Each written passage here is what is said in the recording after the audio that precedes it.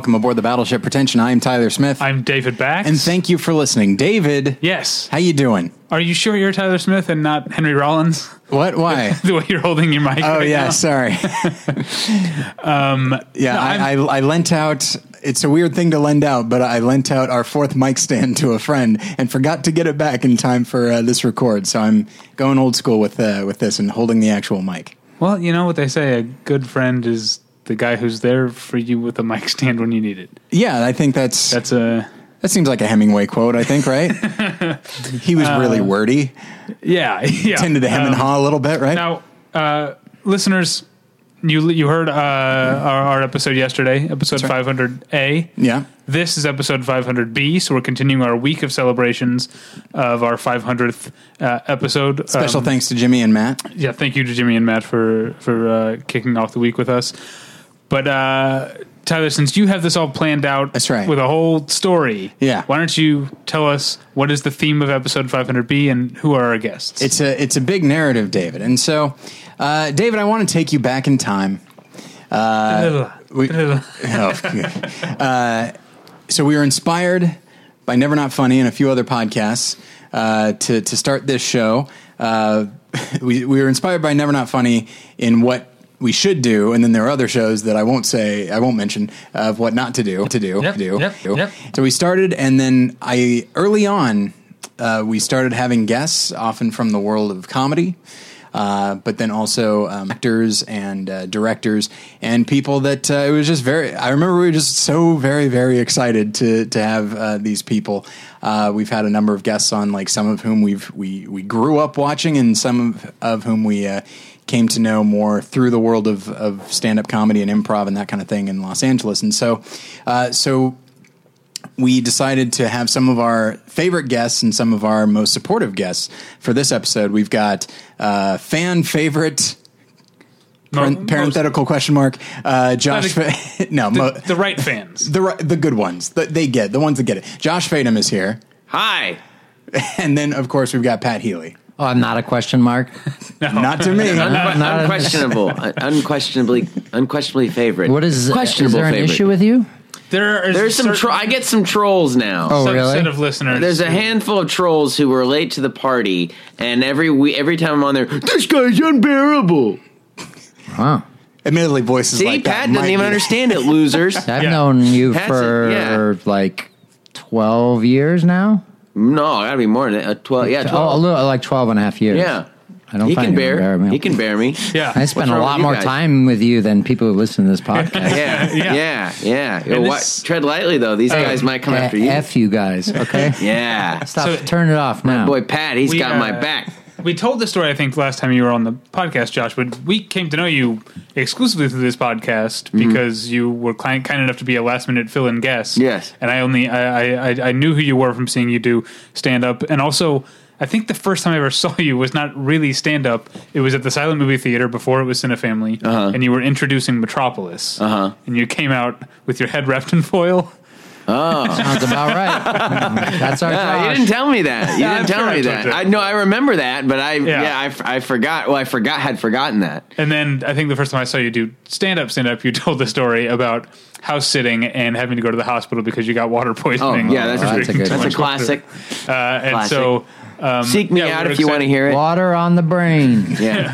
And then again, I knew who you were, Pat, but I think my own tall bottle of water. They're talking about me now. Okay, sorry. All right. Sorry. I'm gonna pump you up. I'm gonna pump you up. Don't worry. I'm gonna pump you up. If I remember correctly, we met you, Pat, through Josh. Okay, all right. Josh had a birthday party at an ice cream shop. That's right, Scoops. At Scoops. Yeah. And I believe we met outside of Scoops for the first time. And you asked me to do the show? I think I followed up with an email after. Maybe. Yeah, I mean, it's been so long. I think probably what happened is I said to David, you gotta meet Pat. You gotta beg him to do the thing. That's probably you gotta meet him. No. And I do remember movie people find each other in weird ways, and then you forget where it started. You know, unless it's somebody you went to school with or grew up with. Or whatever. Where's the place, David, that you and then I went every once in a while used to do a trivia Was it on Vermont? Yeah, was it on the Hillhurst? public house. I would never be seen there. Even though I live I shouldn't say where I live. I live very close to there, but I would never go in that place. That place is inhuman. Sorry. There was one time. It's gotten more and more inhuman. What are you talking about? I hadn't been in years, and I was there just like last month. That sports bar? Yeah. There was one time it was after trivia. Screw them, fuck them, fuck that public house. I don't go there. I'll piss on the place. I'm not a big sports person. So okay. Well, that's something. Yeah. There might be one. It's weird because it's. But I literally, like, if you were sitting from the distance that I'm sitting, where we're sitting now, which is a few feet, I wouldn't be able to hear anything that you're saying in that place because there are 8,000 screens playing something. True. Well, but the music is, and the blasting music as well. And then I get to, go see the vomit when I go for my coffee in the morning every day, too. That space, though, has been something like, it's been like a dozen different things. Yes, but when that place opened, it changed the entire dynamic of the neighborhood that I've lived in for, most of the entirety of, the 18 years I've lived out here. And it's not a good one. Those just aren't my people. That used to be where they had that comedy show, Tiger Lily. Yeah. That's it's been owned by the same. Well, so the guy that owned the Electric Lotus, it was originally up the street on Vermont. Most people don't know what. Now it's Enter Carly. This is interesting. LA history, that's guys. all of his place. Those are all three of his places. The Study, which I like. Actually, I will put an unplug for the Study, which is the quiet bar that's right next to. That's part of the complex. That's next to. Good name for a quiet bar. That place is good. The Study. And Electric Lotus is good, but I can't be in that. I've never been. Is Electric Lotus loud? No, it's just an Indian restaurant. Oh yeah. Yeah, so it is like tabla and music and like sitar music is loud. It is worth noting that, Pat, we saw you outside the public house after trivia. You happened to be walking by, and I think Ed Salazar called you over, and that might have been either the first or second time that David and I saw you. That makes sense. It was during the daytime. No, it was at night. No? Yeah. Well, and I mean, I live there, so I live around the corner from I have a very specific memory, and this is going to be super nerdy. Like when you walked up.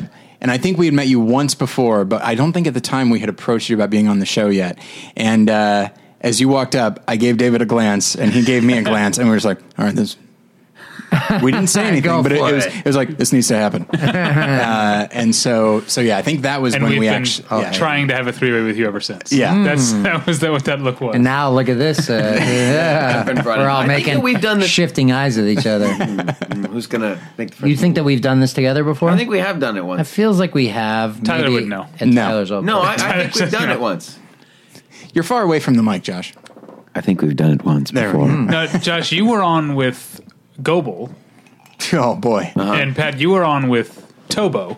That's Stephen right. Tobolowsky. Yeah, Tobolowsky, yeah. Goebel. And I've been on Goebel's show. Yeah. Or whatever. But I don't think you guys have been on the show together before. I feel like we have once. Eagle-eared listeners can let us know. Maybe we crossed paths during like the awards or during like. Well, I know we did. I know we did a live show. I think our very first live show is. But I think that we also with Ed Salazar too. Yeah. I got a feeling that we've all been rambling about something on the together. Yeah, we were all on that couch because I have a picture of me and you and Ed on the couch. Yeah, I know that picture on the internet. On the internet, meltdown. Yeah, it's floating around the internet. But I think we've all sat at the table with the microphones talking about the movies. I think you have not.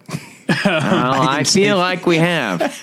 Let me ask you this: were those? Well, we're in reminiscing mode. Can we IMDb that? You got no. Were those meltdown shows fun? IPD. I remember having fun doing it. I don't know that I would be so bold as to I don't know who listens to these things, but in the day I just assumed no one was listening. But I pretty much publicly shit on a very prominent director in his movie.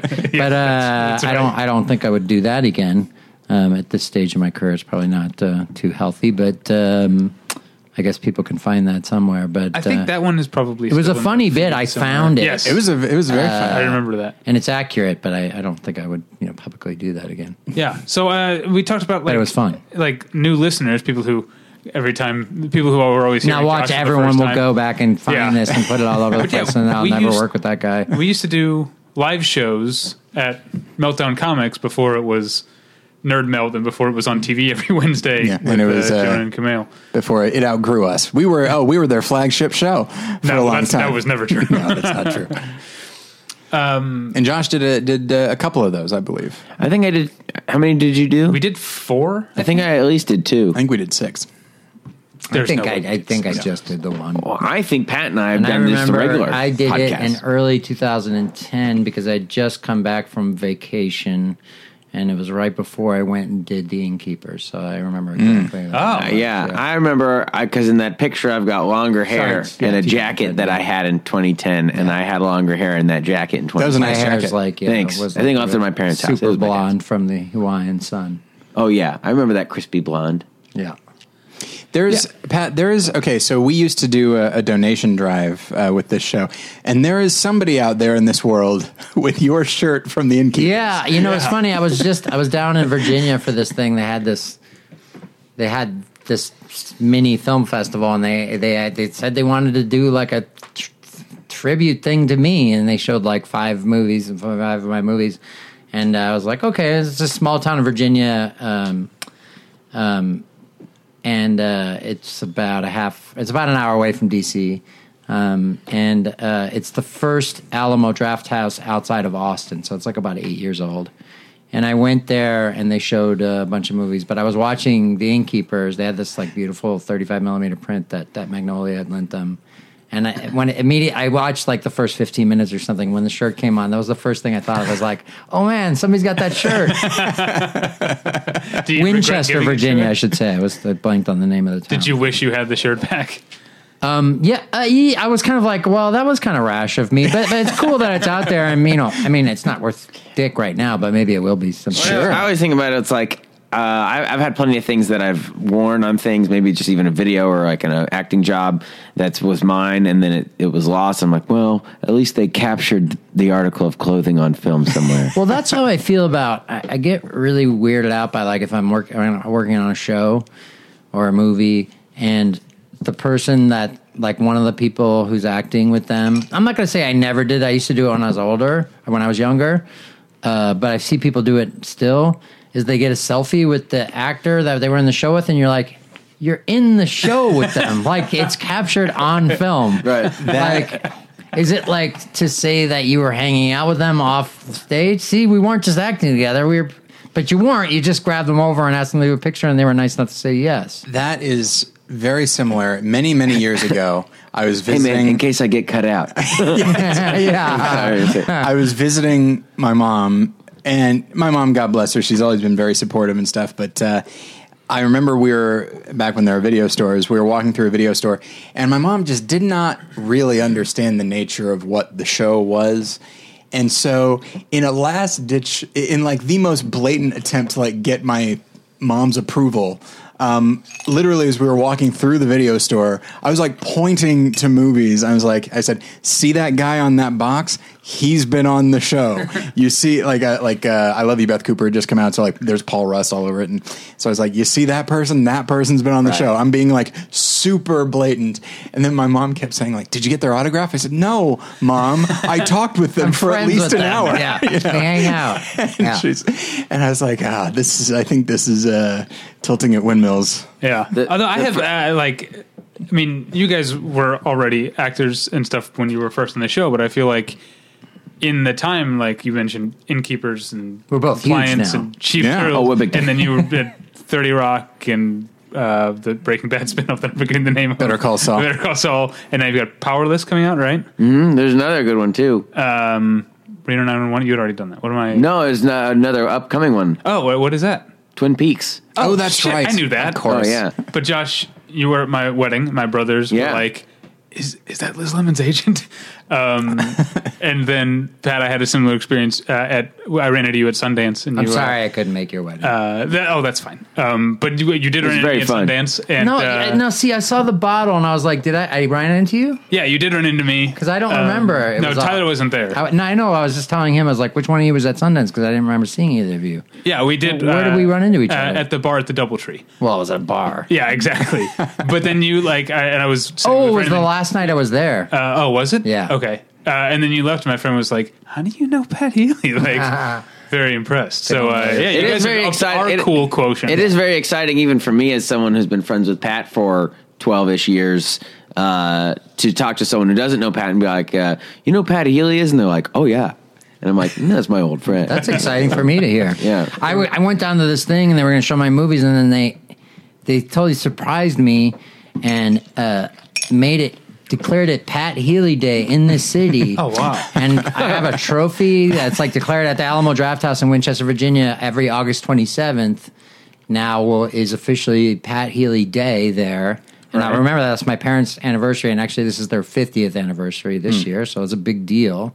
And there was T-shirts and stuff, and it's like I'm not trying to toot my own horn. It's like all very new and strange to me and wonderful, but it's like you don't quite know how to react. Like you're sort of in the bubble, and then it's like it's really odd. It's very flattering, but I don't know like how to feel about it. I mean, like any loss of more loss of anonymity, I think is going to would be a little irritating. But you really can't get involved in a scandal now. Like, I know that you probably had reason. You know what? before. I've been, if I get any more, well known, there's things I'm sure that people will come out. They'll come digging. I don't want They'll that. come crawling up the grave. Yeah, I mean, you still have some anonymity, but I like that that's not the case in Winchester, Virginia. No, If or there's like- one neighborhood you can't walk down Or the like street, it's Austin, Winchester. Texas. Like it's like, sure, right. Although I was at the airport in Chicago yesterday, and I was talking to a friend of mine, this actress Rondi Reed, who's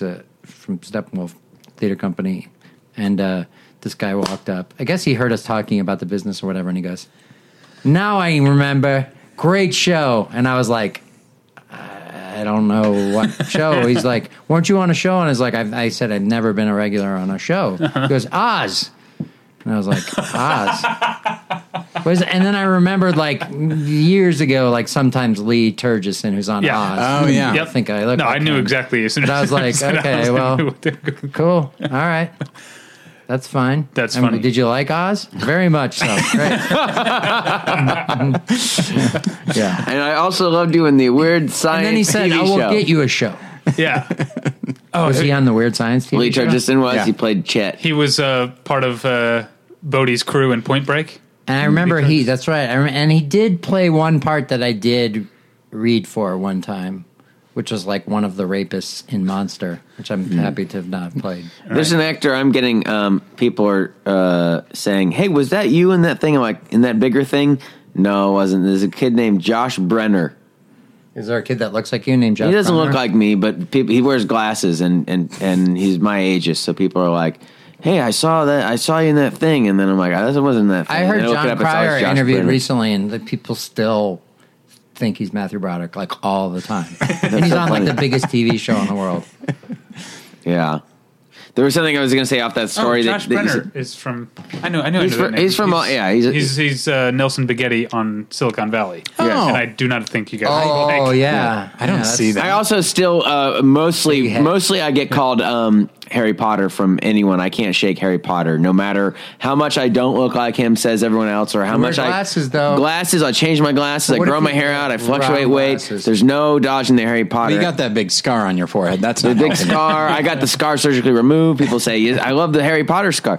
Well, the one I remember, I think there was about 2 months where everyone kept telling you look like the kid from Moonrise Kingdom. Oh yes, Oh absolutely. yeah, when Moonrise Kingdom was out. Yeah.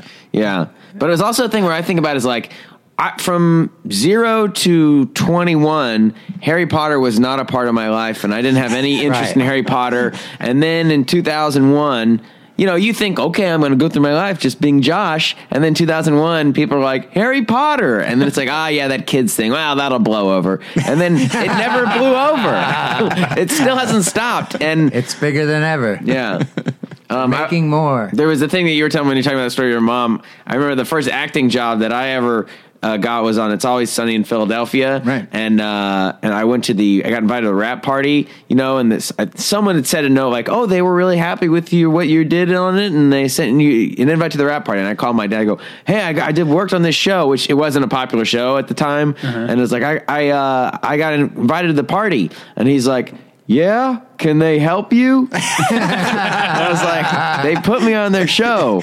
I think they've done everything they can do. Yeah, they did. They helped me. Yeah, Short of bringing wheelchair guy as part of it, as a regular. Like They could have brought it back. My mother kept saying, you you can always come back and live with us until I was like 40. So. She stopped saying it. Yeah. There's this thing that I've talked to other people about it where like if your parents, and my parents are very sort of with it and love movies and very, very intelligent people, but like there's a thought that if you're not on the TV, you're just kind of sitting around. Like if they don't actually see you in the box, like you're just kind of like in a hammock somewhere. But like it's a constant. If you're not working, you are trying to work. Yeah. Or I'm writing. Josh is writing. I've been in post on the movie I directed for coming up on 4 months. I mean, I'll be probably 4 months once we lock picture. What can you tell us about the movie? What can I tell you? Well, it's a black comedy starring myself and Taylor Schilling from Orange is the New Black. Yeah. Mm-hmm. It is produced by the Duplass brothers. Okay.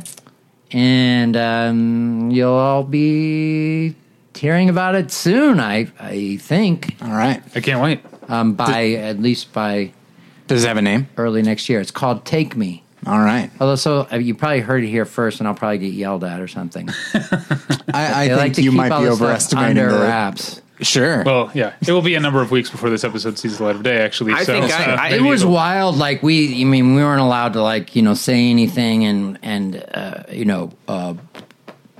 no social media posts, no Instagram, no Twitter, nothing. I mean, people knew that I was directing a movie, but like the Taylor Schilling fan boards, like the detective work that they did off of just little this guy, they found out that I was directing a movie with her, and we one of the reasons you keep it quiet is because you don't want those people showing up on a location and things like that, Right. But you have to be extremely stealth because we weren't a big operation. It's a small movie, so it's not like there's tons of security and all that kind of stuff. Now that it's done, she's gone, folks. She lives in another city.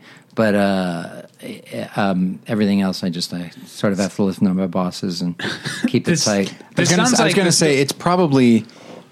You're probably better off. It's more under wraps telling us than just telling your friends. Yeah. So- This is like a lockbox. Exactly. This podcast is a lockbox. For my This is movie. where secrets go. Yeah. But this sounds like the stay experience secret. I was hearing about the guys who made the secret Blair Witch sequel. Yeah. Had to keep it under Yes. wraps. Yeah. So are we Sorry. going to find out that Take Me is secretly a sequel to I don't know, Stepmom or something else from the late 90s?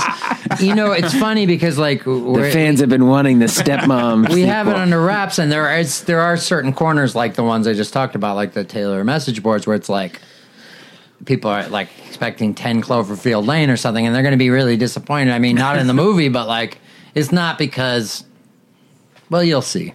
It's not because it's some big property. I mean, it's a little movie, but Are you allowed to talk about any potential appearances in any set dressing in the film?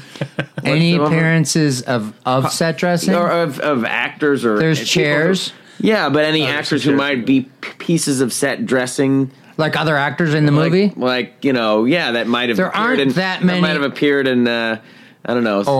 Yeah, Josh does have a little cameo. Yes. Sorry, I forgot. Even though I look at it every day and have for the last 3.5 months, I somehow. So there's a Polaroid. Yeah, there's that's what you're saying. Eagle-eyed viewers will see a Josh cameo. Wow, I know Yeah. I heard it here on the podcast. I was listening to the Yeah. podcast. I heard that my Polaroid possibly. See, even that's potentially polar opposite people. They don't get along with Yeah. my polar cavity, my polarity. Josh, Amy Polar. there's a still photographed Josh Fadem cameo in my movie. I would have given him a part had I had a part for which he I was happy suitable. to do the part. It's basically a 2-person show, but there are some other actors who have a scene or two here and there. Josh, David, and I recorded commentary for Entrance.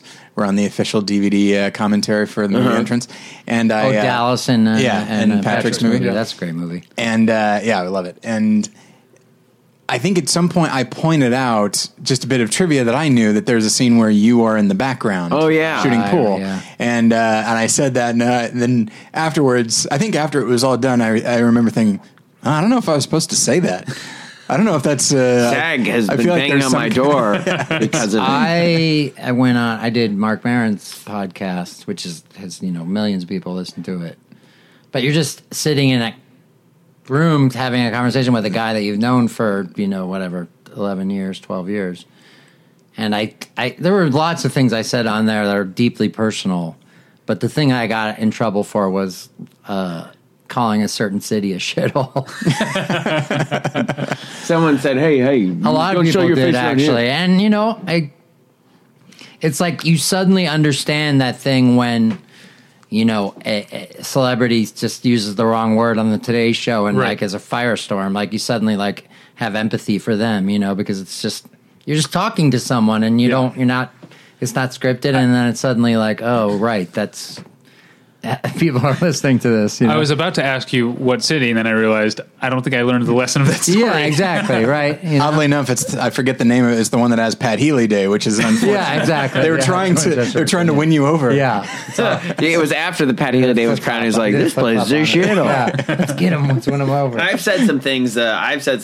Like on Twitter. I've said something on Twitter or whatever where I was like, where someone came out like, "You jerk, you shouldn't," and I was like, "Oh, I didn't mean it like that." And I personally contact them and be like, "That's not how I meant it." And they're like, "Oh, okay, never mind. I like you." Yeah, people we're in the age of outrage, and we're in the age of people being offended on other people's behalves, of other people who aren't offended.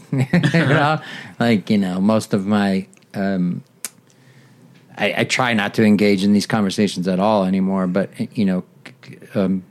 I don't have arguments about race or gender with women or people of color. I have them with angry white dudes of a certain age.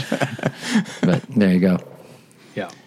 I'm trying to think of what... there's only one instance, I think, where I forgot myself during this show, and it's the one notable edit that we've ever made. Lose yourself in the music, the moment, the podcast. Exactly. I owned it. Right, that's a lyric from that thing. Yeah, I told a story about when I'm not going to say who it was. Right. Yes, I remember this was very early on. There's a lot of cryptic talk in this podcast, by the way.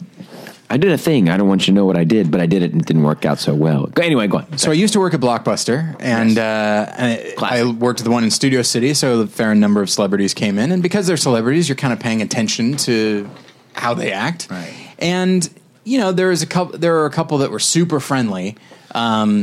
John Noble was super friendly. I don't even know who that is. He's a guy from Fringe. And he's in Lord of the Rings. Yeah. But, and then Forrest Whitaker was like super friendly. Sorry, John. He's nobody. And still very imposing nonetheless. Sure. Kato Kaelin that was a fun experience. I know him from Hail Caesar, the film directed by Anthony Michael Hall. That's right. I didn't know he directed that. Yes. I met him one time. Which one, Anthony Michael Hall or Kato Kaelin? Kato Kaelin. How's he doing?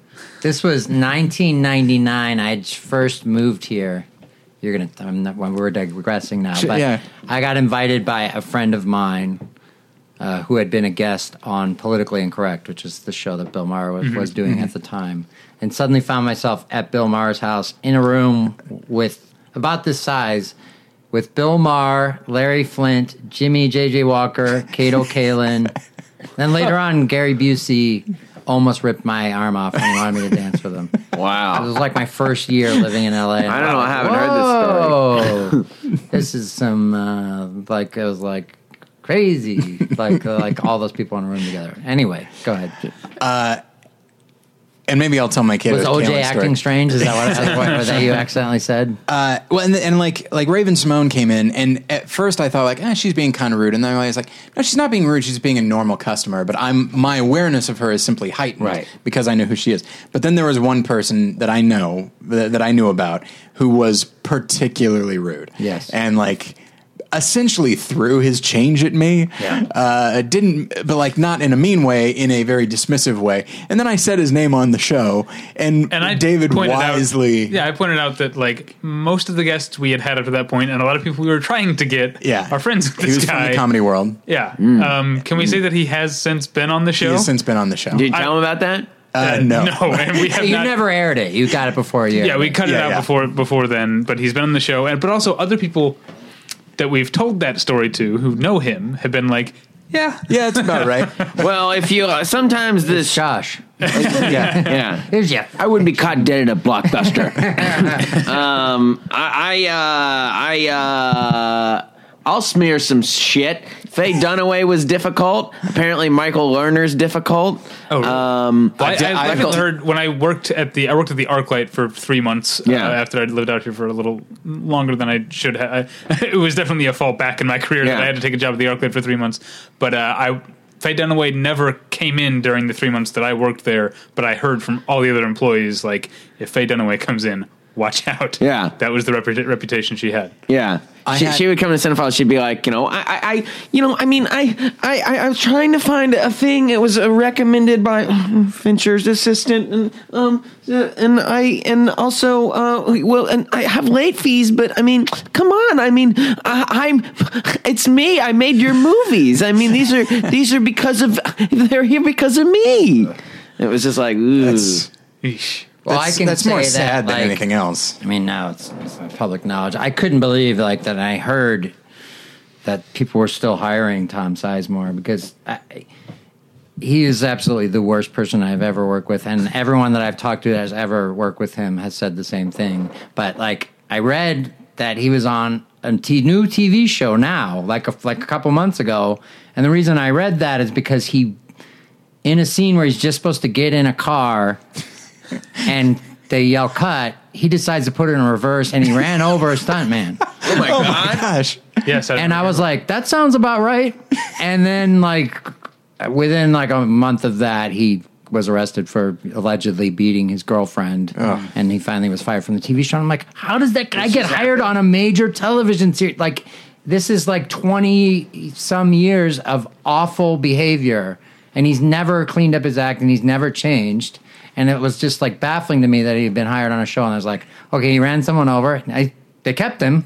They're like, oh God, they're almost probably grateful that he got in trouble again. Not that anyone would wish that on anyone. But I like that he runs someone over and they're like, you're on thin ice size. Yeah, exactly. It's like, oh man, the stuff I could tell you that I won't say, I would make your head spin. But my experience from my couple of years of being a production assistant when I first moved out here is that I actually found that a lot of the bigger name stars were perfectly fine. Most people are really nice, yeah, or they keep to themselves. Yes, just I worked on this is the second day in a row now. I've talked about being a PA on Beowulf, but Anthony Hopkins, John Malkovich, Robin Wright at the time, Robin Wright Penn, Ray Winstone, all these people were so sweet and friendly. It's the people who are just.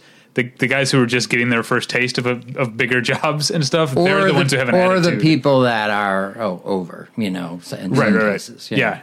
And then Molly Shannon was a total sweetheart when I was a PA on Year of the Dog.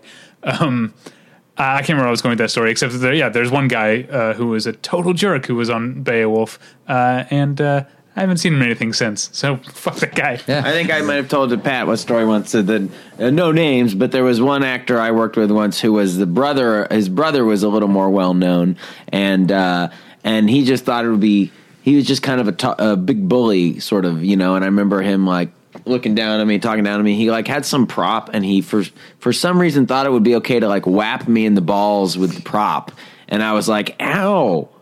And he's kind of looking at this thing. I wonder what this is used for. And I go, well, it's not used for hitting me in the balls.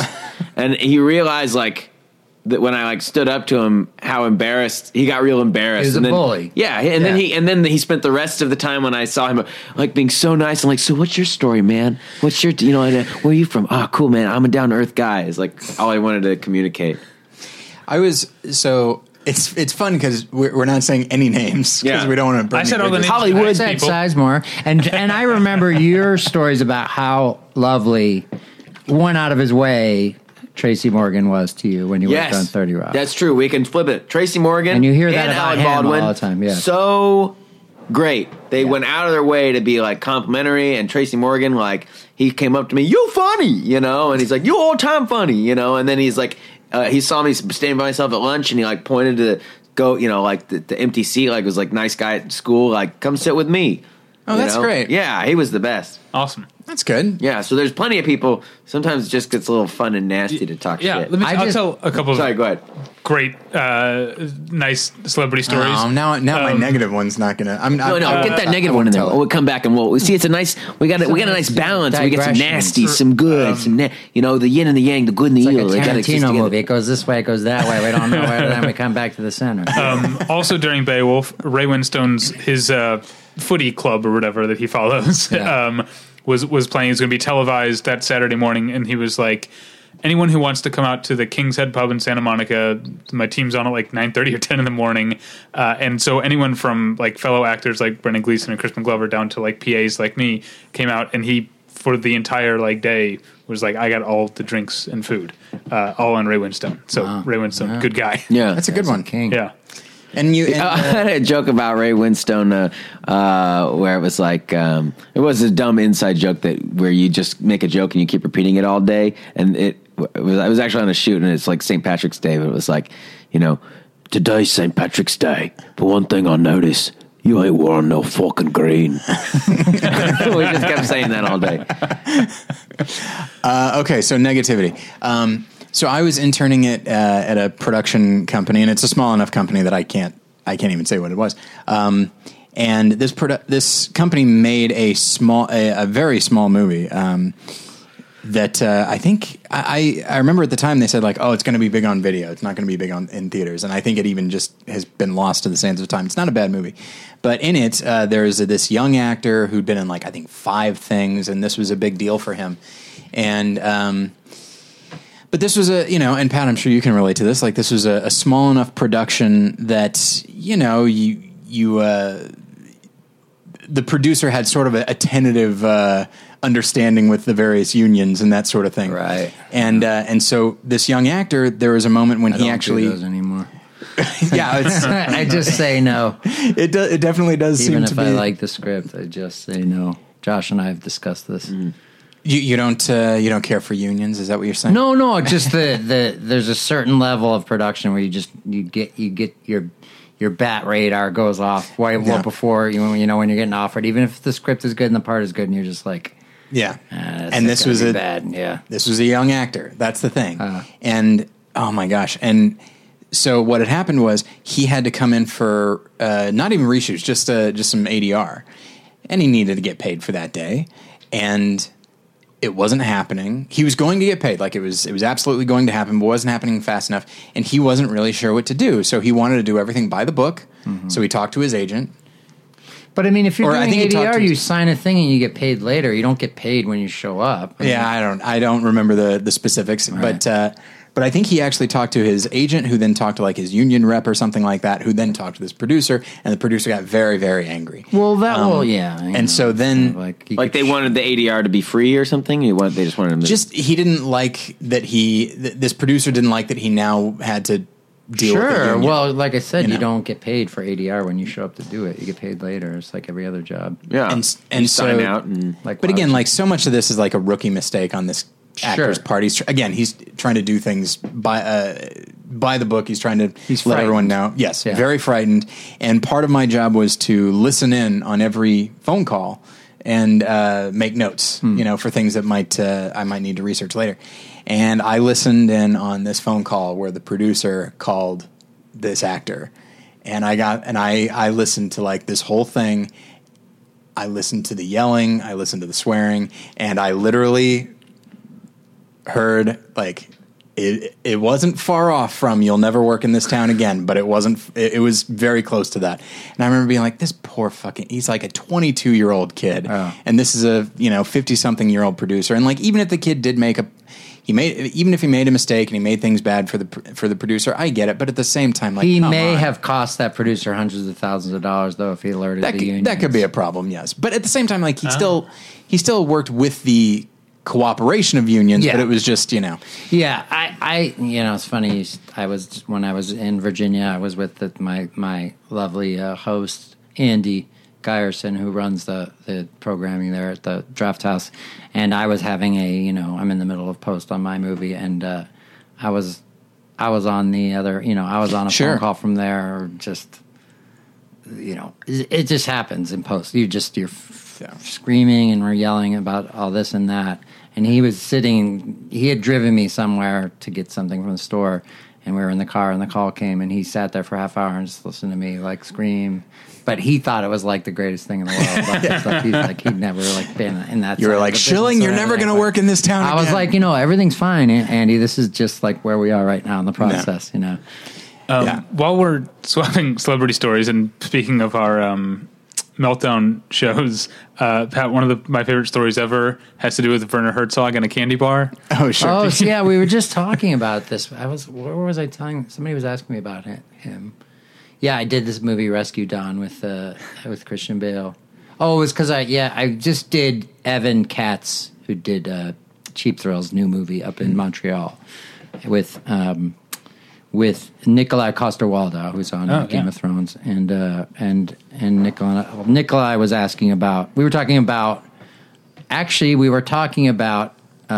who are difficult, and we were talking about how Christian has a reputation for being difficult because of that tape. That's right. Those of us who have been in those situations, understand. I'm sure he feels bad that he went too far, but everyone that I know that I think that tape's completely out of context. It totally is. Well. Yeah, but I work with him. He's a terrific guy, and other people I talk to feel the same way. So anyway, I did that movie with him and with Werner, and so the movie was the narrative version of the Little Dieter Needs to Fly, the documentary that he made about a guy who escaped from a POW camp in Vietnam, and Werner was really good friends with Dieter, and he had recently passed away, before, not too long before we did the movie, and in the script that we got, there was a scene when they finally rescue him for the first time. They give him a candy bar to eat, and in the script it said Snickers. I'm laughing already. I haven't gotten the funny part yet. And we were sitting, Toby Huss and I, another actor who's also in my film as well, Toby. We're sitting at the hotel bar, and he was yelling at the AD or whatever producer. Why did it say Snickers here? I implored them, Butterfinger. I implored them. And then that was hilarious. But that was totally out of context. It turns out that it was a Butterfinger in real life, and it would have been a Butterfinger. And the reason is that Snickers melts in the jungle. It was 120 degrees in Thailand when we were filming in 2005. It should have been a Chico stick. But the Butterfinger, the center stays hard. So it was an accuracy thing, It was like, Werner got in when we got into these helicopters with the doors open and took off, and we were shooting in there, he did the clapperboard. He wiped the sweat off my forehead. He held the microphone. That's him. He's, amazing. He does. He's he's not going to let anyone tell him, well, the union says. No. Yeah. And, we were there under, somewhat nefarious, circumstances anyway with the Thai government. And there was a producer who allegedly got arrested leaving the country with a suitcase full of money. And actually none of us got paid for years and years and years on that movie. But it was an interesting time. But you got paid in stories, it sounds like. Yeah, no, we got paid a big check came many years, just a few years ago, and that was 2005 that we filmed that. Came out in 2007. But yeah, we didn't get paid for a long time. There was a nightclub guy who wanted to be a producer who partnered with an NBA star. And I think that was their first movie. It's detailed a little bit in there's a New Yorker profile about Werner from around that time. And they gave him the movie The Rundown with The Rock and Sean William Scott. Yeah. You should watch this so you know how to shoot this movie. Werner Herzog. Wow. Did he watch it? What is this Rundown? It's a super great movie. I love The Rundown. But, hey, Orson Welles, check out this Rocky 4. Yeah, it's always fun when you hear stories like that, and you realize, it's like when you hear about a corrupt politician in Chicago or Louisiana, and you're just like, oh yeah, these aren't just fun stories. Like, this is a thing that actually does happen. Yeah. And the idea of like the mob getting involved, or like not a nightclub guy getting involved in. I don't know that that anyone did anything, improper. I don't actually know what the story there was. I do know that it took many years for us to get paid, and I think that had something to do with the fact that they sold it to MGM like right before this premiere at the Toronto Film Festival, and probably MGM like didn't know that like you did what, like, and they probably just didn't know. But there was some weird stuff going on there. I was going to say, I don't know if I told this story on here before. Okay. I don't think I've been on since this happened, but boy. This wasn't even an in-person thing, but I think I probably told it other places, but I went in to read for the show Vinyl with Alan Lewis, who's been Scorsese's casting director for like 30 years or something. And, he, to me, is the, sine qua non of filmmaking, and a huge part of my life, but I've never met the man, and I certainly had never worked with him. And as far as I knew, I was just, going in to read for this show that he was directing. I was very excited about it, and I was not too nervous because, it was just with the casting director, although she's, quite legendary herself. And I was walking in. She was very nice. As I was sitting down in my seat, Alan Lewis says, Marty wanted me to tell you he loves The Innkeepers. He watches it all the time with his daughter, who was like at the time, like I think like 13 years old. He wanted me to tell you that. And I started crying. Yeah. Yeah.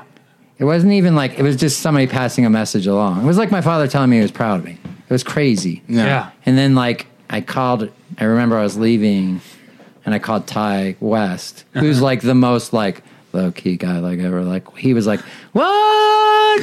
And then I didn't say anything to Sarah because I knew she was coming in too, like the next day. And Sarah Paxton, and she went in and the exact same thing happened. Like she just like freaked out. Sarah is in Twin Peaks too, I think. I saw her name on the list. Yes. On the list of actors released. Yeah. Is there anything you can tell us about Twin Peaks? Do you play Bob? You'd be a good Bob. Is that an insult? No. I can say that I am in it, and I can say that David Lynch directed it. Okay. That's what's in the thing that's released. Battleship Pretension exclusive. That's not exclusive. It's released everywhere. Oh, damn it. Yeah. I was hoping we had something. Yeah, the closest thing that I have to your story is, that thing that came out, I think last year, maybe the year before, Too Many Cooks. Chris Casper Kelly. Yeah. And so I followed him. I was following him on Twitter, and then he followed me back. I'm like, hey, that's neat. Yeah. And then I tweeted a quote from Nashville, and then he responded, and we had like a really nice back and forth. And he goes, hey, by the way, I'm a big fan of the show. I'm like, what? Yeah, the same thing happened to me. I followed him. I was a huge fan of it, and then he started following me, and then he took me out to dinner. Yeah. And it's like, he was like a big fan. Yeah. He was like really nice. I thought that thing was like brilliant. I mean, I love it. Yeah. It's I've told him like whenever he's in town, like it turned out that he had done a short film years ago that my brother, who is a film programmer at festivals and stuff, like had programmed and given him an award or something like that, and they knew each other, which I didn't know. But yeah, he's a great guy. Yeah, and I remember I got cool. almost angry. I was like, it's like, this is like the 8th thing you've said to me in this conversation. You kind of buried the lead there, friend. Right, yeah. Like this made my day. It was very exciting. Strange things happen like that to me all the time. Where it's sort of like, what? Yeah, it's just, but that is now, if I found out that Martin Scorsese listened to the show and was a big fan. It's really quite remarkable how much he sees everything. Right. Yeah. He still does. New stuff as well. Yeah, and like my brother, who was who sort of helped run George Eastman House, which is now I think called the George Eastman Museum in Rochester, New York, which is this huge archive of motion picture film and the place where the original camera negative of Gone with the Wind and Wizard of Oz is and all that stuff. And they do lots of preservation, and they also have a theater, which is my brother programmed. And but Scorsese, who is a 35 and 16 millimeter print collector, keeps the majority of his print collection there. And even things like, you know, The Grifters, which he produced, like all the dailies from The Grifters are down there. And like, you know, I remember when Steve Buscemi visited, he said, I'm in there somewhere. I guess he did a scene in the movie that was cut out. But so you know, my brother would always like text me like when Marty bought a new print. You know, Starship Troopers just showed up. Like, you know, like, that's the movie that's so funny that Right. like the Coen Brothers, like Scorsese, like that's like that movie is like the favorite among like the filmmakers like that I like super admire. Like those, I always hear about those guys that they love Starship Troopers. Good for them. Nothing wrong with that. I like them. Are you have you shared on this podcast many of your brother's good stories about when he was working there? Or I don't are you, know are you what at I liberty can, to. Yeah, I mean, like, you know, he had an amazing. I can't really say what happened, but you know, basically one of our, you know, childhood heroes and still somebody, you know, a giant. Woody Allen came through town with his band and got a call that him and his family wanted to come and tour, and my brother showed them around for a day, and it was just like, you know, crazy stuff. Like when we were kids, I wanted to make movies, and my brother wanted to do what he's doing now. And you know, I'm talking about like when I'm 7, he's 9 years old, and we're riding our bikes and taking a bus to go to this mall, which like people don't let their kids do anymore. But in the late 70s, early 80s, you did. It's crazy. And we just kind of like realized like, whoa, we decided this is what we wanted to do. It doesn't ever, you know, there's a spot that you're headed towards, and it doesn't, you don't go straight towards it, but it just kind of like goes, and then you sort of like, this is exactly where I wanted to end up. Like on this podcast, you know, like I know writing and, you know, I didn't write this film, but which is another crazy thing because it's like I made shorts 15 years ago, and which I wrote and directed, but I didn't know how to write a script. Kind of taught myself how to write. Became a very successful writer, even though none of the films got made. Some of the TV got made. Mm-hmm. I finally directed a movie and I didn't write it. Like it's like I ended up in this place where I wanted to, but like so being around these people, you know, and like the people that my brother, who is like the most impressive cinephile. I know. He's like probably the top. Like if you sat at dinner and like with Jim, my brother, and Alexander Payne, or Tim Hunter, or any of these guys that are like crazy cinephiles too, it's like they're speaking in code. Like you don't like every movie from the beginning of the history of movie from every country. You know, they know, and they're talking, and you're like, you can't even catch up. And I mean, I consider myself quite, it's like I feel like knowledgeable. For if you and I walking around on the street can stump anyone. But like when we get with the real big dogs, it's like, man, they've really put their life work into this. Yeah, and certain like cool things happen. Like Alexander loved this Italian movie that I don't think had ever shown over here called I Knew Her Well.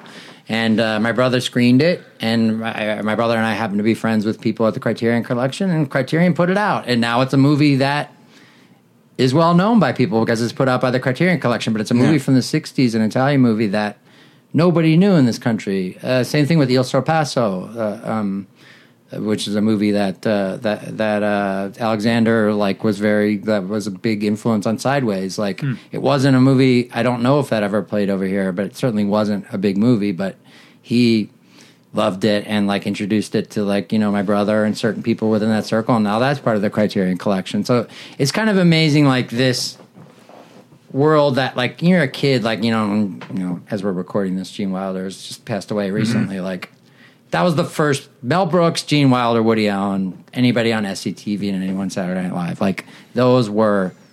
But in particular, when we were little, Mel Brooks, Woody Allen, Gene Wilder, like there's no like it's incredibly odd and wonderful that like suddenly you're like, this person is like talking to me, or this person is a fan of mine, like, or this person is, you know, we're like standing next to each other, like, you know, it's not lost on me, but it's really hard to like fathom because it's not a dream anymore, it's a reality, you know. Can I ask you both a question, and I'm going to cut this out if I don't like the answer? Has anyone said, hey, I heard you on Battleship Pretension?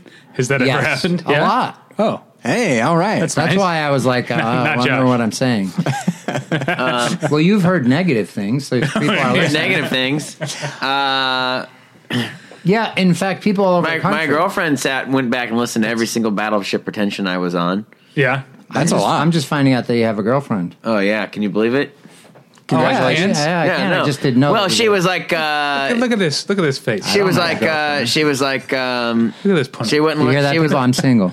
Go ahead. yeah. Hear that, ladies? Head over to Pat. Walk up to him on the street. I haven't seen you all summer because I I've know been we haven't locked ta- we away. haven't had to talk. We haven't Actually, talked since, I got my yearly physical, which you guys will start to do once you're in your 40s, if you don't now. But I have, for the first time in my life, a vitamin D deficiency because my editor lives like in my neighborhood, so I like have not been in the sun for 4 months basically. But Yeah. please continue. Oh, just that she was saying that she went back and listened to the archive of Josh episodes on Battleship Pretension. Did she find you? Yeah, hard by to the end, bear, she's or- like, you know what? I think we need to see other people. Yeah, she was like, and so she's no longer. She lives in Nebraska now. Yeah, she says that. She says, I agree with the trolls. What'd you think, honey? My quote girlfriend. It's like, I need to go to the bathroom. And then just the curtains blowing in the wind. Oh, yeah. So what'd you think? Tumbleweed. Okay, wait. Okay, so did we get to the question? Yeah, that was the question. Has anyone ever? People have said it to "I've me heard you"? before. I think that you guys were the first podcast I was ever on, and I think I was. You've definitely been the one I've most consistently been on. So if people have ever said, Josh, you you go have on a the podcast? IMDb message board, I think is like, or one of those places, like you'll see, like, heard this dude on Battleship Pretension. He really knows his shit. Oh. Something. That was probably me. I know I saw it somewhere. Yeah, Yeah. Frequently, we'll bump up the T. podcast. Smith, 1138. Well, yeah, we do like to have. We like to have people on the show who know more about movies than we do. Yeah, but I wanted to know: has anyone seen anything? Watched anything that they liked, or discovered anything that they liked recently, or seen anything they hadn't seen before? I've been Any new watching. discoveries. I had what have you been looking at? I had a big August of catching up on older movies. What'd you see? Well, I saw. We already talked on the show, but I was at the. I'm a member of the Association of Moving Image Archivists, and their annual August symposium. They do, panels and presentations, but then it's 3 nights of new 4K restorations. So I saw. It happened to be 3 movies that I had not seen. It was One-Eyed Jacks, the Marlon Brando movie. great. Beat the Devil, which is an interesting movie, but not that great, I think. And then I weirdly, it's a blind spot, but I had never seen McCabe and Mrs. Miller before, and that was the Ooh, yeah. closing night film. Yeah. So yeah, that was great. And then I just watched. We talked about it on last. I guess a month and a half ago. The Tony Richardson film, A Taste of Honey. No, I haven't seen that. yeah, Criterion just put that. Yeah, up. that's what I've I never watched. seen That Blu-ray. film, It's actually. great. Yeah. It's really I need to great. see that. I know you guys didn't mention any sponsors at the beginning of the episode. Did No. you just not gotten to it? You don't have any today. Because we're doing 5 episodes in gotcha. 1 week. So you mentioned whatever. They only our sponsors only sponsor 1 episode a Well, week. So I don't know if mention it. I don't know if they're sponsoring any of it this week, or if you want to cut this out and put in another episode. Uh-huh. But shortly after you, last time I was on, I remember you talking about something. You were talking about Lovers on the Bridge, was one of my favorite movies. Okay. And it was playing on Mubi.com. Yeah, they're still a sponsor. And I didn't know. My editor just hit me to move. I didn't really know Mubi. And I remember you saying, what's he talking about, Lovers on the Bridge? I love that movie. What's he talking about, Lovers on the Bridge? And then, but I had discovered this movie that was very hard to find. I was looking for it, and the only place I could see that had a reference to it was Mubi.com. And I said, what's Mubi? So I kind of stumbled upon Mubi, and their programming is great. Yeah. Yeah. And they change it every month? Is that what It's it a is? new movie every day, and it expires after 30 days. So I like that better than Netflix, because Netflix, Hulu, you're like, I don't know what to watch. 5 minutes Yeah, here, I give up. The paradox of choice, that Yeah. whole thing where it's like when you go to get a bag of potato chips and you just get anxiety. Yeah. Because there's 8 different kinds. Yeah. But Netflix actually. I feel like if you're looking for a TV show to watch, Netflix is great. TV, yeah. As far as movies, I don't know. There's They're a not lot of putting new old movies up and stuff Yeah. now because there's no. They're going over to being more of a TV network. But Yeah. you can find if you Netflix, Hulu, Amazon Prime, if you're looking for stuff, you can find it. But I feel like that's the thing. You have to be exactly. looking for stuff. Whereas Whereas with movie movies, curates, which Yeah. is like. I like that. To be an old man for a second, I did grow up in the era of 3 networks, and I didn't have cable till I was, 12, 13 years old. So, I didn't have cable until I went to college. So right, whatever came on, That's what you're you watching. watch, and you were like, you would watch things that you wouldn't normally watch because that's what was on, and you discovered things, and that's just not happening. That's what I like that's about with the movies. music and the radio too. It's like there's more, which is great in a way, but there's less people curating it. I mean, there's more people curating it or not curating as it is, and so it's harder to find. Whereas, like, if you turned on a radio and heard a song, and there's only so many stations, you're like, what the hell's that? I got to find that record. You know what I mean? But yeah. It's a little bit overwhelming now. Growing up without cable, I found. Now, I always knew that there were certain references. A lot of people my age grew up watching Nickelodeon, and so they have all that as part of their childhood. That I don't. Yeah. I don't have that.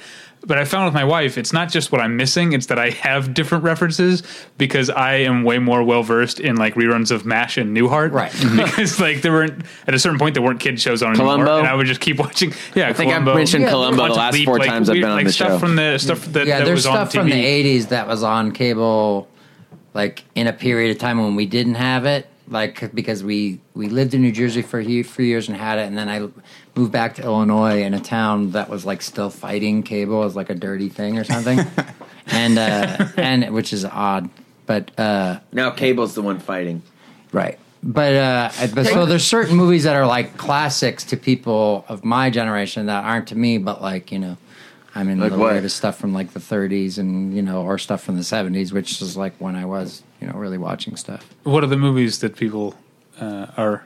One of them is The Never Ending Story, which I saw recently and was perfectly fine. But and Labyrinth is another one where it's just like I don't have a personal connection to those movies that other people of my age do. I didn't watch Labyrinth or The Dark Crystal growing up. I've since watched them as an adult, and Labyrinth is laughable, and The Dark Crystal is a complete snooze. I can't make my way I through. couldn't get through Dark Crystal, but I didn't do it. Yeah, and Clue is a movie that came out and was perfectly fine, and I saw it once, and I liked it fine, but like is a huge movie because we didn't have cable then, so I didn't watch it every day like these people do that now. Like that's considered like a modern classic. But I watched that every day at the time, and then on Facebook recently in one of like these that movie's movie huge groups. now. I can't believe people don't talk about "Don't Tell Her It's Me" with Steve Guttenberg. Right, Yeah, has Lobo. But yeah, and it's just fascinating to me. And I recognize, if you grow up with something, of course you're gonna mythologize it in your own head.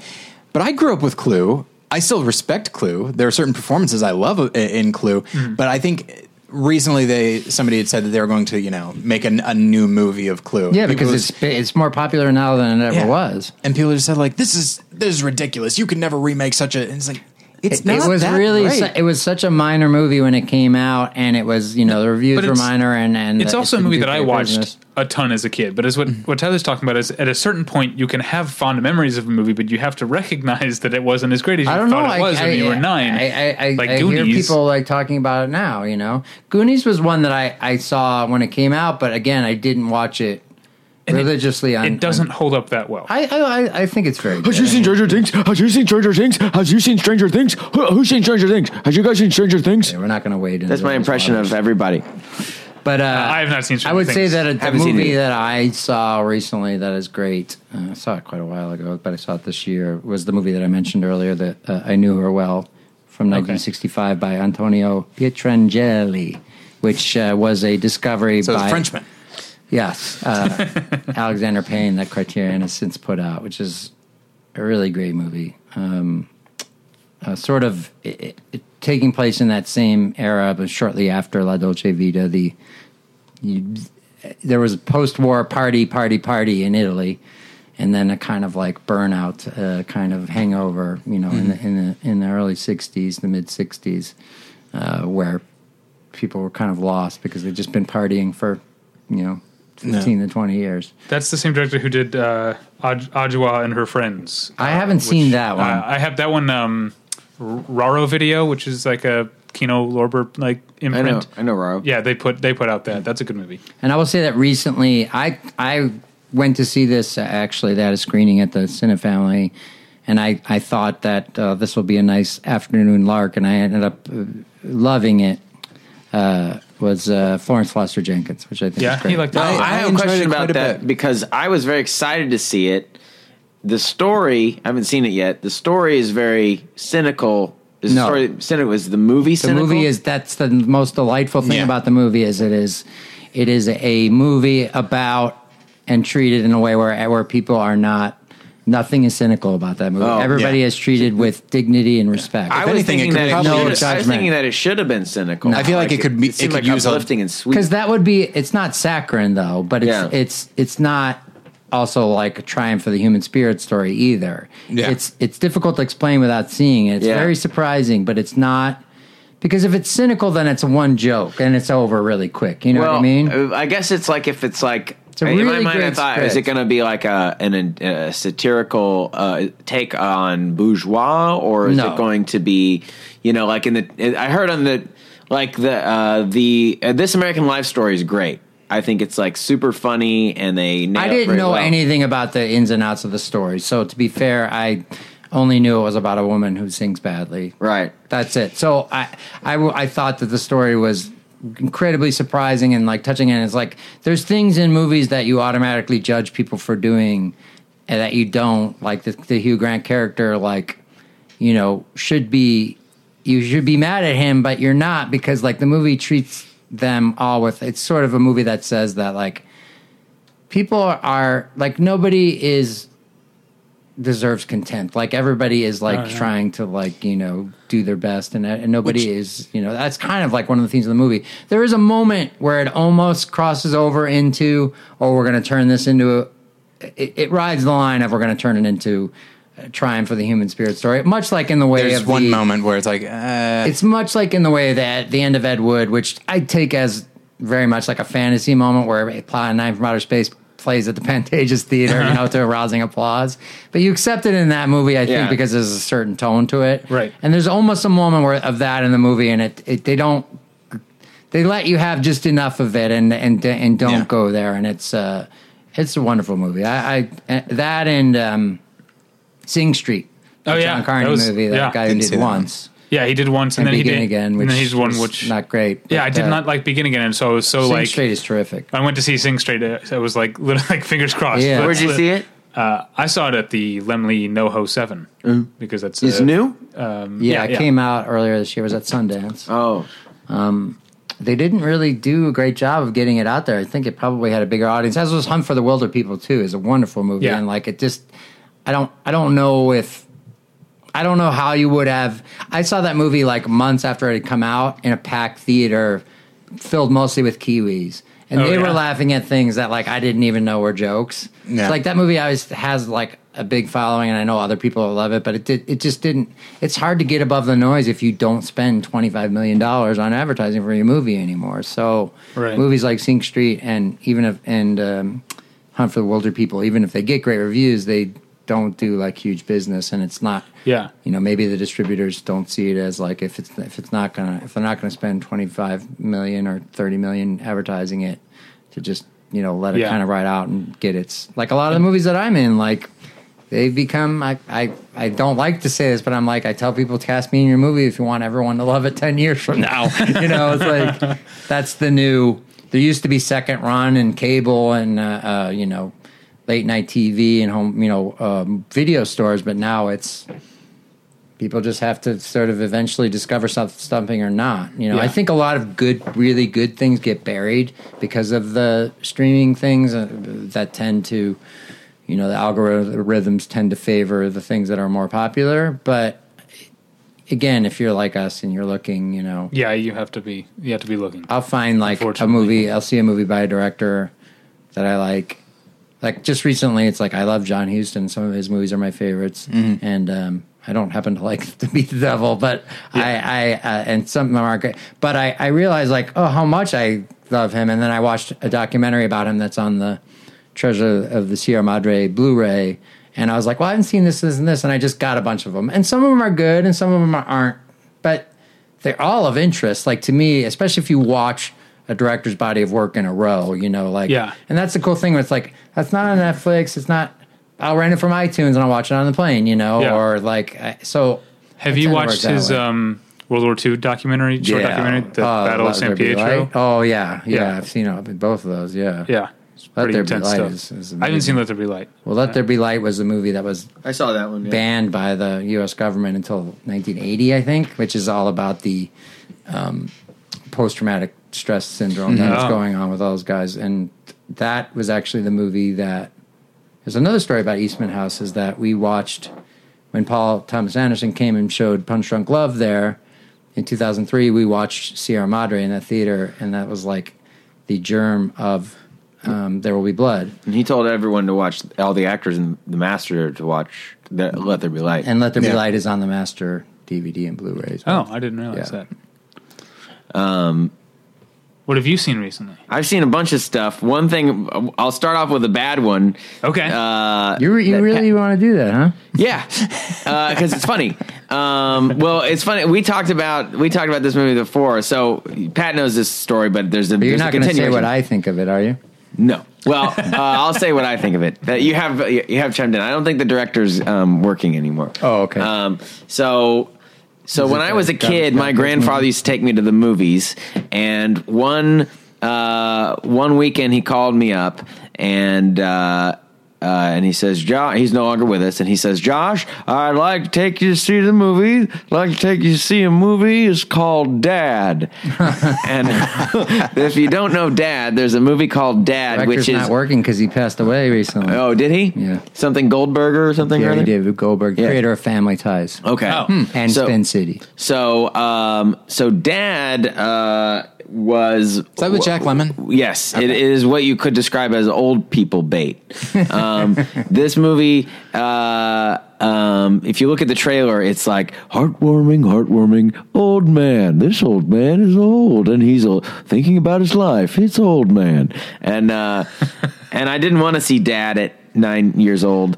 I wanted to see Weekend at Bernie's. So I Turns out it's surprisingly similar. took my they're same movie. Both feature dead people.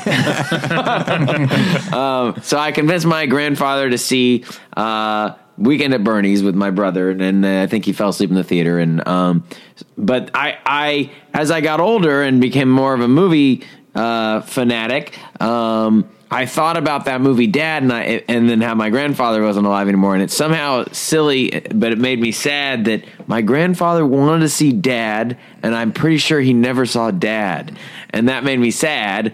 And then when Video Journeys was closing, they were liquidating their collection, and everything was $1, and I was picking through, and I was like, they still got Dad. You know what? I'm gonna buy Dad for $1. So I bought Dad, and I finally, after a year after I bought it or something, got around to watching Dad, and I got to say, Dad's not so good. It's a movie that if you want to see an exercise in like, this movie is just nothing. It's just up It's and funny 'cause flow and it's flow. like it's based on a William Wharton novel he wrote Birdie and all these books, and it's not, the book is not, the book is pretty like heavy. Yeah. Like it's not this like heartwarming like thing, but if the guy who created Family Ties directs it, I guess that's what happens to it. Right. Wait, did your grandfather enjoy Weekend at Bernie's? He fell asleep. Oh. I think he enjoyed going out with the boys. He was like the Bernie between the two. Yes. Asleep instead of wake up. He's liking it. He had sunglasses on. But I happen to know the last movie my grandpa saw in the theater because he used to, even when he was retired, but he would still sometimes go in the morning, work half days, I think just to stay busy, and then sometimes he'd go see a matinee after. And after he died, my grandma gave me some of his clothes, and I had this trench coat, and he had a ticket stub for four weddings and a funeral. It was like 2 days before he went into the hospital. Oh, wow. And that was the last movie. nice. That was a good my movie. grandma- Wow. so I like that movie. But they say fuck a lot in that movie, and Yeah. so I try to imagine my grandpa. I just Rom-com remembered with the this F thing word. about parents and dads, and I knew about that book, Dad, because my father had it on the shelf. But I did the movie Draft Day with Ivan Reitman, and he was great. And I was like, to me, so my father took me to see Stripes on my 10th birthday in 1981. He was like, "What do you want to see?" I'm like, that was the movie. Bill Murray, like that was the movie I wanted to see, and it had been out for a little while, and it was like amazing. But I told Ivan that, and he was like, "Your dad took you to see it?" I mean, "You're 10? That's a little raunchy." I was like, "That's great." And then I saw Ghostbusters. That still holds the record for the movie that I've seen the most in the theater. I saw it 9 times when it Wow. came out. We just went every week, and it played for months, But like, I mean, that was another cool moment too. I just thought of that. Yeah. What other movies are good that you like? Not Dad. Dad. Yeah. Dad was just, I don't know, sometimes it's good to watch a movie that just totally is a mess screenplay wise, just to see like why does a movie that's work and then see this movie doesn't. Like there's no stakes in the movie and it's really just like here's a soft movie that people will like. And there's a couple of like moments where Ted Danson like stands up to a doctor who's very villainous, played by J.T. Walsh. And J.T. Walsh is someone villainous? yeah, your father needs care, and I'm the only one who can care for him. You don't know the type of care my father needs. I'm picking him up myself. Anyway, doctors. What have I saw? I'll rattle off some of the ones I saw. I've discovered. You guys familiar with Jonas Mekas? You know Jonas Mekas? I know who he is. I don't know that I've seen him. He's like this. He made some things, but he's like a renowned kind of film critic and writer and stuff like that. So, and they're part of just a more arty scene, I guess. But I had this collection of VHS from someone donated them to Cinephile, you know, and so and they weren't going to be transferred, and so whoever's working there was like, Josh, you want all these VHS? I was like, yes. And it's this like kind of arty label with a lot of experimental stuff. But there was this movie called Hallelujah the Hills, directed by Jonas Mekas' brother, and it's like the back is best described as they say like a Cubist comedy, and there's no one famous in it, but it's just really cool. It's kind of just about these two men children types. It's from the 60s. I don't know how to describe it without sounding boring, but it was just a really cool discovery, and just lots of weird physical comedy and lots of crazy stylish stuff going on that it's just but never feels pretentious. I just was trying to imagine if a movie like this were made today, if it could be pulled off. And so I don't know, this rare movie called Hallelujah the Hills, if you can find it somewhere. And then what's another one? People can just call you up and ask to borrow you. Yeah, you can borrow it from me. It's Google it. That's how I found Mubi, because I was saying, well, I don't know anything about Hallelujah the Hills, you know, and I was so excited about it. And then Mubi like has it like, you know, because they have like pretty much, they try to have everything logged. And then I got on Mubi, and I watched several movies on there. One I really liked was the Hal Hartley movie Trust. Anybody seen that one? Any Hal Hartley fans? You a Hal Hartley fan? Not a Hal Hartley fan? I've seen. Is it called? Yeah. Was it I hadn't seen it. I liked it. Something Men. I hadn't seen it. Hal Hartley movie. The Battle Wizard is this what do you call it? Chinese movie. Oh, Kung Fu movie. Yes, and then Memories of Murder. I also watched that on That's Mubi. a Korean That's a movie, good right? movie. Yes. That's good. Yeah. I like that movie. Yeah. So I don't know. Oh, Frame Up, another movie by John Jost. Oh yeah, I think I've seen. It was kind of harder to find one, but it was very funny.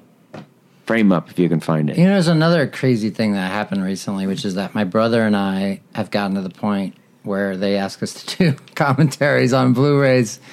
And, like, one of our favorite movies, like a movie that we watched on VHS a gazillion times in high school, is The Taking of Pelham 1, 2, 3. Damn right. Walter Matthau. And I love that movie. I keep eyeing it on the shelf right Robert behind you. Shaw. As well, I keep eyeing Rescue Dawn. So, I should have brought a Blu-ray for you guys. You got the new one? No. Well, my brother and I were asked to do the commentary on it. On Taking Pelham 1, 2, 3? Yeah. Wow. Awesome. Just Kino Lorber just put Kino out. Lorber? Okay. So love that music was too, a thrill. David Shire. David Shire score is great. But you know, that was a big movie for us, and so you know, we did our homework and did our research, and there's like reviews out for it and stuff, and people seem to like the commentary. So Come on, dummies. yeah, that was pretty amazing. Like, you know, that was like it was like basically like, you guys like this movie? And I was like, oh. And then my brother just did My Bodyguard, which is a big movie for us because it was shot in Chicago and it came out in 1980.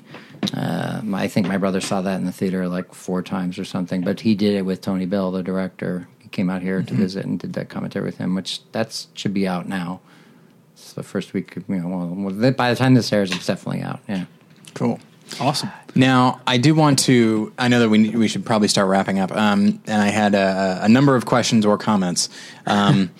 So I'm trying to think movies that I watched because of the two of you, either separately or together. We'll go separately for the time being. Josh, I believe I went to one of your like late night screenings at the New Art, and I saw Street Asylum.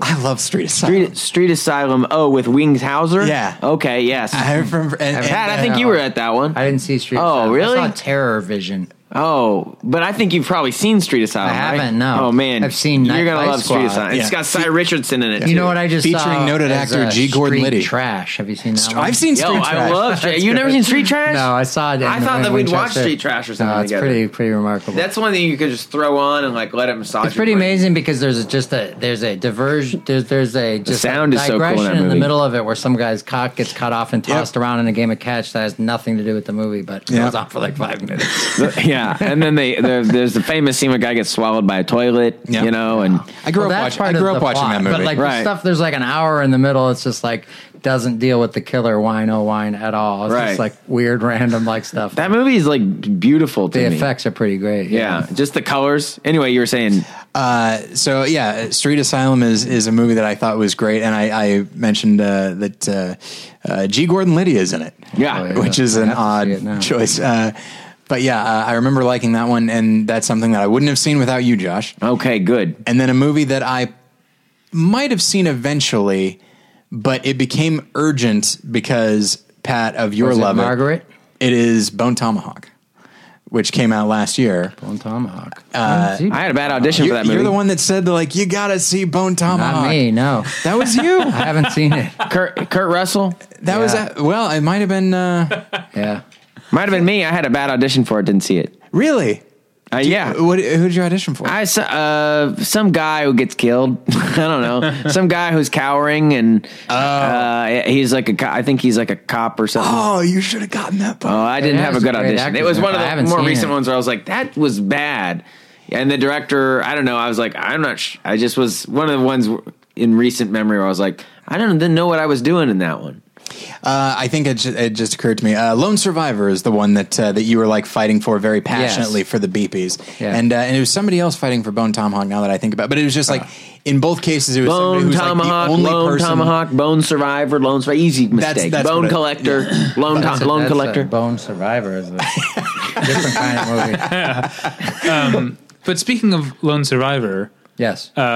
Peter Berg and Mark Wahlberg have 2 movies coming out this Yeah. fall together. These guys love each other. Deepwater They both- Horizon And we mentioned the rundown earlier. and Patriots Day. They've made 2 movies and 2 movies that are both like where Mark Wahlberg plays. They're based on real events. Mark Wahlberg plays real American hero. were they or made whatever. at the same time? I don't know how they made it. They're coming out within like 2 months of each other. I think Deepwater Horizon actually by the time I you're just saw a hearing this movie that might he be out. produced, Berg. It's pretty damn good. Hell or High Water. Oh, Yeah, I did like that Yeah. one. Now, did it have Ben Foster Craig and did that playing the character? I don't understand what you just said. That's but- your That's my Ben Foster Oh. impression. I'm Ben Foster. I commit to the character. Did you ever see what's the Bruce He's Willis? really good in that movie. What's the I'm Bruce sure he's Willis Ben great. Foster movie? What was it? The Bruce Willis Ben Foster Hostage. We saw Hostage yeah, together. that's a good one. I like that movie. Yeah. I like that one quite a bit, and I that came out around the same time as that That's other like Bruce a Willis kind movie. of like unofficial like there's a few unofficial Die Hard movies where he basically just played John McClane. I was going to mention He's like, 16 Blocks, fucking which I rich kind of liked. people. Oh, yeah. yeah, that's like old McClane. Yeah, Yeah. but like Hostage is definitely like he's like lower class cop. They're rich people. Like there's a point where the shields go down on the house. He's like fucking rich people. Like it's totally just John McClane. But yeah, that's a good one. And who's the other burglar in that movie? The sympathetic one. John. It's on the tip of my tongue. I can picture him. What's he in? What else is he in? Yeah, I can't. Oh, he's in. For some reason, The Deep End is coming. Yeah. It's He's the kid from the deep end. Yeah, Jonathan Tucker. Oh, yeah, that's it. That sounds That's right. him? Yeah, Yes. he was in The Ruins. I never saw The Ruins. I read that book. Yeah, the movie's not that good. Yeah, great movie. Written Great book. by Scott Smith though. Like he also wrote the screenplay, which actually reminds me. I was going to ask you, Pat. So you are a writer, Yes, but the movie that you directed, you did not write. I did not. We've covered this. Did you, as a director, change the script at all? Yes, I mean what I did was develop it for Okay. about I worked on the script with the writer for about 4 or 5 months. And then as I sort of moved into directing it, I sort of, there's things that change every day and stuff like that. I sort of took over the writing duties, but. Did you, like, as somebody that has written and has possibly had some of your stuff Well, the changed? script was written for me, so it was already very personal and great, a perfect thing for me to do. But, so you didn't hurt the writer's feelings or anything like that? No, in fact, he's just seen it for the first time. He loves it. So. That's great. Yeah. Is there any idea of when this thing's going to be released? Yes. Okay. When are we thinking? Probably early next year. That's very exciting. Yes. So we got Take Me coming out. We got Twin Peaks coming out. I know. That's going to be when? I've heard 2017 in the media. That's what I've heard. Yeah. Right. And I know really nothing. And then I did Evan's movie, which is called Small Crimes, which will probably be out sometime next year. And did I do another movie this year? I don't know that I have. I've been tied up. You know what I did is you shot? I did you about shot Take Me this year, three right? episodes. Yeah, I shot in April and May. Yeah. I did about 3 episodes. I think 3 episodes of the Patrick Stewart show, the Jonathan Ames show. Oh God, It's on Stars. Yeah. Blunt Talk. Blunt Talk. Yeah. Which great. Fun Did you to work do. with Sir Pat Stew? Of course, yeah. How's he doing? Great. Yeah. I love him. I like Carnage Park is still amazing guy. fairly. It's still Carnage out there. Park. Yeah, This it's in October when you're hearing this. VOD. It's the time I of year think to in watch October or November it comes out on disc, like Blu-ray and DVD. it. I liked that one. I'm trying to think if there's something else that I did that's coming out, but I think I've been so busy with this that I hadn't done much. So I did have a question for. It's fun to get the two of you together because I often have the same question for both of you. we met doing comedy together. I mean, we knew the two other guys. We had a bunch of mutual friends and stuff. And then we got together and we ended up being buddies ever since. Yeah. Before we started recording, we were talking about Ghost Trusters. Yeah. And great. Space Jam 2. And if you have kids, they love it. You should show it to them. And These are available on the internet. Yeah, Josh's comedy classic videos by Josh Fadum. I have posted them on our Facebook page, so you can see them there. Thank you, by the way. But what's fun with the Josh Fadum brand of comedy is to look at the ratio of likes to dislikes on YouTube because there of are course people. you got to bring this up. There are people that just polarizing like he is on the show. I know you're wrong. The ratio is way more like. no, absolutely. Oh, but that's like what you're it's saying. no, it's but You know what? The Rotten Tomatoes thing is completely flawed because a movie that half the people love and half the people hate has a lower rating than a movie that everyone thinks is mediocre. yeah, Right. Yeah. Right. So Yeah. you, my friend, are in a sweet spot if that is the case. Yes. As far as I'm concerned. Yes. And that's now that's wrong because I said no. Ghost Trusters has more likes. I'd Just rather that. be loved by the right people Yes. than loved by everyone. That was the thing because Yes. I also wanted to talk about That's cheap the story of our thrills life. Yeah. and compliance because I feel like your guys' separate sensibilities, and I know that you didn't, necessarily make those movies, but you tend to be in movies that people, for whatever reason, you end up finding. That's the thing I was saying is like I'm doing exactly what I wanted to do, but it didn't. It wasn't like I set out and like had a plan. It just like I do feel like, and I'm sure you feel this way too. Like the things that you are really attracted to find you as well. There's something to The Secret or whatever that is. That law of attraction. Like the directors that I work with, like as a cinephile, like I couldn't have asked for more of like people working now. Like when I was starting off and didn't know what the hell I was doing, I'm working with Paul Thomas Anderson and Werner Herzog and Terry Zwigoff and all these people that are not to mention all the actors and all the people that I've been fortunate enough to work with. It's like.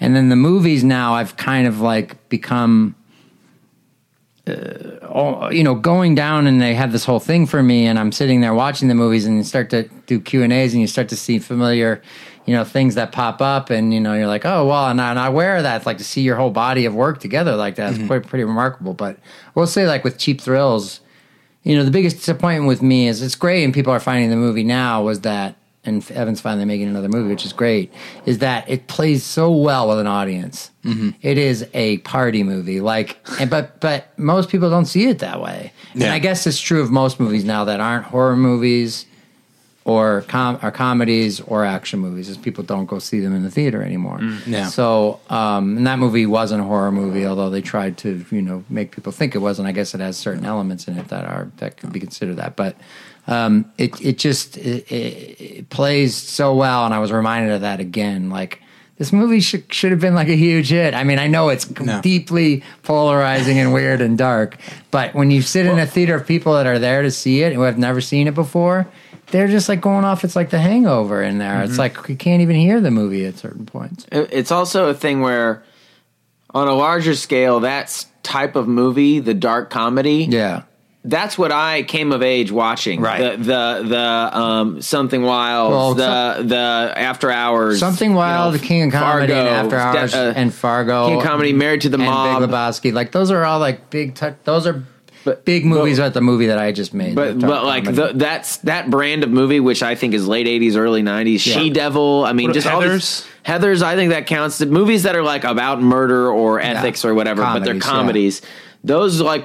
Those that was like a type of movie that was made, and then it got phased out. I don't know what happened. Now that exists like in TV, like Breaking Bad, or Super something. Broad or whatever. Yeah, it's Super like Broad. They're doing Bad Santa too, but that doesn't look like that. It looks like crap. Broad. Or if you see a comedy, it's all the stuff that Todd Phillips filmed after Terry wouldn't do the reshoots. It's all the nut kick jokes, kicking jokes. And if you see like a comedy now, also or like I don't know how you feel. I didn't see it, but I'm not going to see that movie. I didn't see that movie War Dogs. It looks like this looks like the most awesome movie ever. If you're a piece of shit, I'll say it too. I don't know if anyone else is scared to say it. That movie looks like a piece of shit about two pieces of shit starring two pieces of shit. But I find Jonah Hill to be quite a lovely guy. I'm sure he's a lovely guy, but it looks like he's a piece of shit. Well, I think he plays a piece of shit in the movie. Maybe he does a good he does a good piece of shit. Yeah, Jonah Hill does a great piece of shit. Yeah, and in Wolf of Wall Street, it's like there's nothing but pieces of shit in that movie, right? But and he's great in it. Yeah, he's marvelous. I went on a tangent, but those type of dark comedies, like they're either indie movies that like should get the type of release that some like an After Hours would have gotten, or they're on TV. It's like the TV show Fargo or Breaking Bad or what are the other dark comedy maybe my shows? movie will break the streak. There we go. Maybe it's really right up. Is it? Take Me. Are you allowed to say? Is it also funny? Yeah, it's a dark comedy. Yeah. Sure. Yeah. So one of my questions, and this might be a little bit all those movies you mentioned are like King of Comedy. Obviously, that's my favorite movie of all time. That's right. Big and After Hours. Yeah. and Something Wild. Death Becomes Her is another dark comedy. Or like Death Becomes 30. Her. I like that. Yeah, that's great too. Yeah. At 30s, I have that one and War of the Roses too. Yeah. Which is like so dark and so funny. Yeah, War of the Roses. Throw off you the go train. back and Wild at Heart also is really like dark. But movies from the 30s are not only like. First of all, they're way better. Like movie stars in the 30s were all women. Like these powerful women, like other stars, and they were the biggest stars. Yeah. So somehow we've gone backwards. Over the last 80 years, 90 years. But some of those that were touchstones for me in this movie, like the screwball comedies, like 20th Century, Howard Hawks movie with Carole Lombard and John Barrymore, or To Be or Not to Be, the original with Jack Benny and Carole Lombard. Right there on the shelf. They're way more challenging and edgy than anything now, and it's than whatever War Dogs or whatever. I don't know. These movies, these movies with titles like Office Christmas Party, Horrible Bosses is like a comedy that takes place in Nazi-occupied Poland. I mean, it doesn't get much darker than that, But it's hilarious. Did you guys see Sausage Party? No, I didn't see it. No, my parents went and saw it the other day. They seem to have enjoyed it. Yes. Although they were like, but it was really raunchy. I'm like, yeah, it's called Sausage Party. No, the language. There's a fucking ad as a hot dog going into a bun. A lot of dick jokes. It's a weird thing to latch on to. It's just I like this Avengers movie. A few too many superheroes for my taste. I don't know, too many capes. Well, thanks, guys. This is lovely. Great time celebrating our 500th week of podcasting. And as always, you can find us and find the rest of most of our 500 episodes and everything else at battleshippretension.com. You know where to email us and Twitter us. What about you guys? Where can people find you on the internet and find information about your upcoming projects? When does this come out? This Mid-October. Mid-October. Yeah. Oh, okay. So you will have missed the comedy tour I'm leaving for tomorrow. So don't come to that because I won't be there. Yeah. I'm probably going to be I'll probably be at a Halloween party sometime soon. I mean, you know, I might see you around there. Probably. Oh, Do you have a costume plan? I got you with something I'm doing. I do have one. I'll tell you later. Surprise.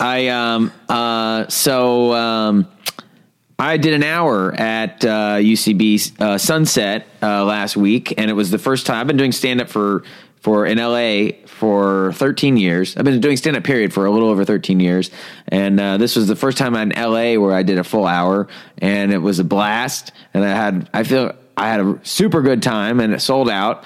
And I'm going to do it again on October. Hold the phone, turn the page. October 26th. All right. So come see me do an hour, October 26th at well UCB worth your Sunset. time. See Josh do stand up. Yes, it was a Wednesday. physical exertion on my end and the audience's end, but I will perform for you. I will give it my all. I will not let you down. Fantastic. I have to assume they had to replace a lot of microphones at the end of that. Oh no, I'm professional. I got it down now. I don't break anything. All right. I don't Took know me a long when time, Blunt Talk is on. It's on Stars. I don't know when it premieres. I wish I did. I had forgotten because I did it. I literally was shooting that the day before I started shooting my movie. That's how tight it was. So That's kind of nice though. It was good. It kept my Where mind it's like off you're like, it, boom, and I you felt do the fresh. work, and then you. Yeah. And I was already prepared and everything. And then my movie Take Me will probably be out. I don't know, sometime early next year. I think. Valentine's Day. Maybe, possibly. That'd be nice. And then Evan's movie, Small Crimes, sometime next year, I suppose, too. I feel like there's something else that I did that Good title, by the way. going to be out. Thank you. I didn't come up with it, but I can't take credit for that. But I feel like You there's wanted something tiny else, faux pas. but I don't know. So I don't want to misspeak. You know what I mean? You can still see plenty of things out there. I mean, People can find you on the find information. yeah, on Twitter, Pat_Healy. There's as you said, Carnage Park is out there, which is a good one. And especially if you like 70s drive-in kind of splattery fun. That's one chewing the scenery. Well, I mean, there's It's one not for thing, everybody, but it's definitely for the people that it's for. There's a thing. It reminded me of Compliance because neither Compliance nor Carnage Park are necessarily lighthearted movies, but in both cases, you have at least one huge laugh line.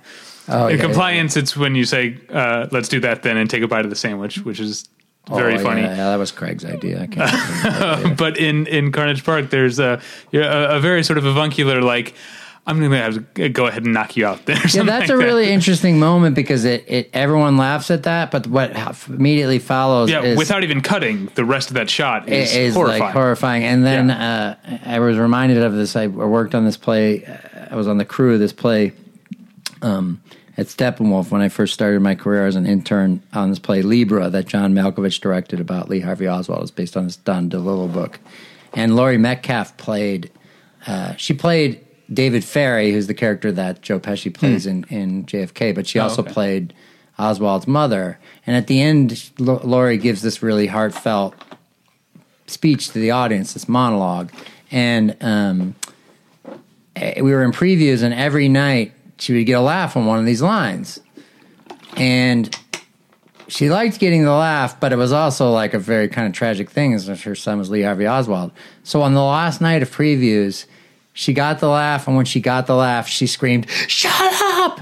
And the entire audience shut up. And she did it every night it was amazing. Wow. And the same thing happened every night. And so when that moment, and I'm in the theater with Were you in the scene with her? I was on the crew. I was just backstage watching the fun happen. But I loaded mice into a cage that lowered onto the stage that David Ferry played with. But that moment in Carnage Park, immediately took me back to that thing that Laurie did, where it's like that turn on the dime kind of thing. Yeah. And I have some of that in my movie too, where it's like it has a lot of shifting tone things. And sometimes, like when you're previewing and it's not done yet, people are like, "I don't know what the," and I'm like, "I want you to feel that way." Like, Right. you know what I mean? I like that. But You get a lot of annoying notes. They're like, I didn't know how to feel. I didn't know. I mean, they no already. comment. Well, I wasn't sure. I mean, we will all see the fruits of that labor soon. It all worked out great. All right. Thanks again, guys. Thank you. Thank you. Great to see you guys. Pat, glad to see you. Good to see you, Josh. And also, And then I'm scared because when you stop pressing record, we're all going to evaporate. We're going to see each other again. thank you at home for listening. We'll get you next time.